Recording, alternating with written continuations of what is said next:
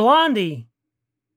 The story goes that Hitler had a few different dogs with Eva Braun over the years. His final dog was a German shepherd named Blondi.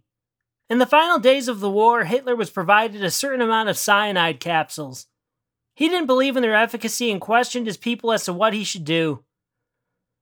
It was decided that he would test the pills on Blondi. They worked and Blondi died. The records show that Hitler was inconceivably upset. He could not be consoled. His sadness for one dog was greater than anything he felt for the 11 million people that died under his cause. I don't really know the time frame from there, but within weeks he and Eva took the remaining cyanide capsules in their bunker. My girlfriend Janine was the one who pointed out that my dog Archie had a strong resemblance to Blondi. She had just read Mein Kampf for her college course Rhetoric and Demand 239 and became fascinated by the man behind it. It wasn't a positive idolization, especially since her father was Jewish. It was an overwhelming confusion that one man could commit the terror he did with his thoughts, words, and actions. She messed up her algorithm on every website typing Hitler into the search bar. Ads for Confederate flags and Nazi memorabilia filled her sidebars. One day something came over her and she decided to type Hitler dog into the search engine instead. After a series of photos of dogs that looked like Hitler popped up, she found Blondi. I looked Archie straight in the eye and noticed a sadness I had never seen before. He had always smelled strongly of almonds, but I never thought much of it. "We have to get rid of him," said Janine. "Get rid of Archie? What are you talking about?"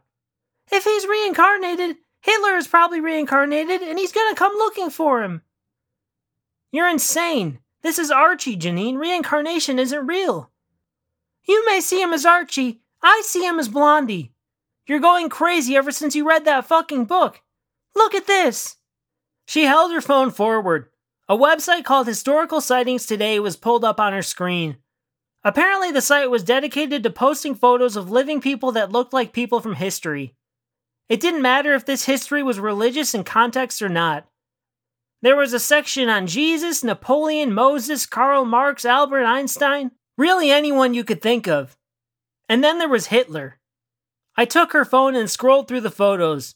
There was an unidentified man who looked more like Charlie Chaplin to me, but I could see some Hitler resemblance. "What's your point?" I asked. "This is a crackpot website." "Oh, so now I'm a crackpot." "Are you taking your medicine?" "My bipolar disorder has nothing to do with reincarnation. That's a logical fallacy." I had failed Logic 101, so I wasn't really sure how to respond to that. I looked back down to Archie. He raised his front paw into a Nazi salute. Maybe, or maybe he was just playing paw. "Where does that guy live that looks like Hitler?" I asked. "He lives down in Boynton Beach, Florida." "Doesn't your grandmother live there?" I asked. "Yes, that's where all the New York Jews go to retire." My gut dropped. If Hitler was reincarnated, this was the perfect place for him to create another annihilation. "Does it say where he works?" I asked again. She took a close look at her phone. "Barry's Bagels in Boynton." "Maybe we should cancel our spring break plans and go visit your grandmother instead." "So I'm not a crackpot?" "No more than me." The plane ride was rough. Archie was too big to sit in the cabin with us, so we drugged him a little and put him in the cargo pit. But wait a second. When I say we drugged him, I mean it was to relax him. We didn't give him cyanide or anything like that. Though I kind of wished I had some cyanide. Planes scared the shit out of me, and if we were going down, I wanted to die by my own hand, not in a fiery flame. Takeoff went okay, though. Janine leaned on my shoulder. I squeezed her hand. Poor Archie was all alone. And then we leveled off at 30,000 feet or whatever. I took Mein Kampf out of my bag to read, but I ripped off the cover so no one would see what I was reading. Janine was mad because it meant she couldn't resell it back to the school bookstore. I mean, I think I made the right choice. Flying is scary enough already. Imagine knowing you're flying with a Nazi. That would be terrifying. We landed and headed straight to the bagel store. This was in part because we couldn't wait to find out if this man was Hitler, and in part because we wanted to surprise Janine's grandmother with bagels. The shop was jam-packed with old Jews. Don't call me anti-Semitic or anything, but you just know when you see an old Jew. It has nothing to do with the nose. Don't start with that shit. It's the aura. They all want the best service the fastest. They want to be helped first. And they love to gossip. It's really the gossip that sells them out. They'll tell you rumors about the guy who's behind them in line. Anyway, dogs were allowed inside, so we took a ticket. It looked like we were going to be there a while. Janine and I looked around till we spotted the potential Hitler. It looked like his job was to put cream cheese on the bagel. He was excellent at doing so. Really, he was an assembly line of his own. With one slab, he always picked up the right amount of cream cheese and slathered it on the bagel in one take. I watched the flick of his wrist trying to learn his time-saving ways. The closer we got to him, the closer I realized he looked identical to Hitler. If he was the man's reincarnation, then seeing Archie could possibly make his day. I felt weird wanting to make Hitler's day, but before I could decide how disgusting the whole situation was, Janine made her move. "Hey, Hitler!" called Janine. "We've got Blondi for you!" The place quieted down. The old Jews parted like the Red Sea for Janine and I to walk to the counter. The Hitler-looking man turned around with tears in his eyes. He couldn't even wipe them because he had too much cream cheese smeared on his hands. "It's a birthmark," he said. "And I wear my hair like this because I have a form of alopecia. Can't you just leave a nice man alone?" Blondi barked. Everyone looked to Janine and I. Not knowing what to do, we hung our heads low and walked out to the sidewalk. Janine's grandmother welcomed us without the bagels. She brought us to the lounge chairs in her backyard while she prepared us some chicken broth for lunch. You heard me right. Chicken broth, not soup. When we sat down to slurp, Janine confessed about what we'd done in the bagel shop not 2 hours before. Her grandmother laughed and said not to worry. It happened to the man once a week. Then she added that he was very resilient. People were resilient. Apparently, she was in a concentration camp during the Holocaust herself from the ages of 3 to 6.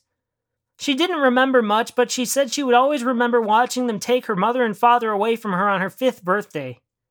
She never did see them again. The rest of the day, Archie and Janine's grandmother hit it off. They played fetch and even snuggled on the couch watching TV. It seemed like she was closer to Archie in an hour than I had ever been to him in his lifetime. I started to wonder if this misadventure would be enough to get Janine to stop considering reincarnation. That night I tried to ask her, but she cut me off by trying to have sex with me instead. I told her I felt weird having sex in her grandmother's house. She whisper-yelled at me for a few minutes that I was an idiot and she'd just get herself off. So I went to the bathroom to calm down. Looking in the mirror, I saw my past lives from a fish to a caveman to a peasant to Blondi. Blondi would always be somewhere inside me. And in some way, Hitler would always be my master. But if I ever find a form that can time travel, you can be sure I'll torture the shit out of him. Don't ask me why I was Googling Hitler's dog. I guess I was getting desperate for stories, and fortunately Hitler had many dogs. Well, that's not messed up. Hitler had many dogs, but his final dog was a dog named Blondi that he did in fact kill with cyanide to test the cyanide he was given. And when I read that on Wikipedia, I was like, hello, we've got a story. So that's why I wrote Blondi. Because I was Googling Hitler's dog, out of desperation to write a story. The next story coming up is called An Average Day. It's unlike any story that you've heard before, because dogs are barely involved in it. But they are in a very pleasant, pleasurable way, I think. So, if you've enjoyed the story so far, well, I don't know if you're listening in order, but if you are, you've come pretty far, so you must be. So, listen up for story number 27, An Average Day. Thanks for listening. Bye.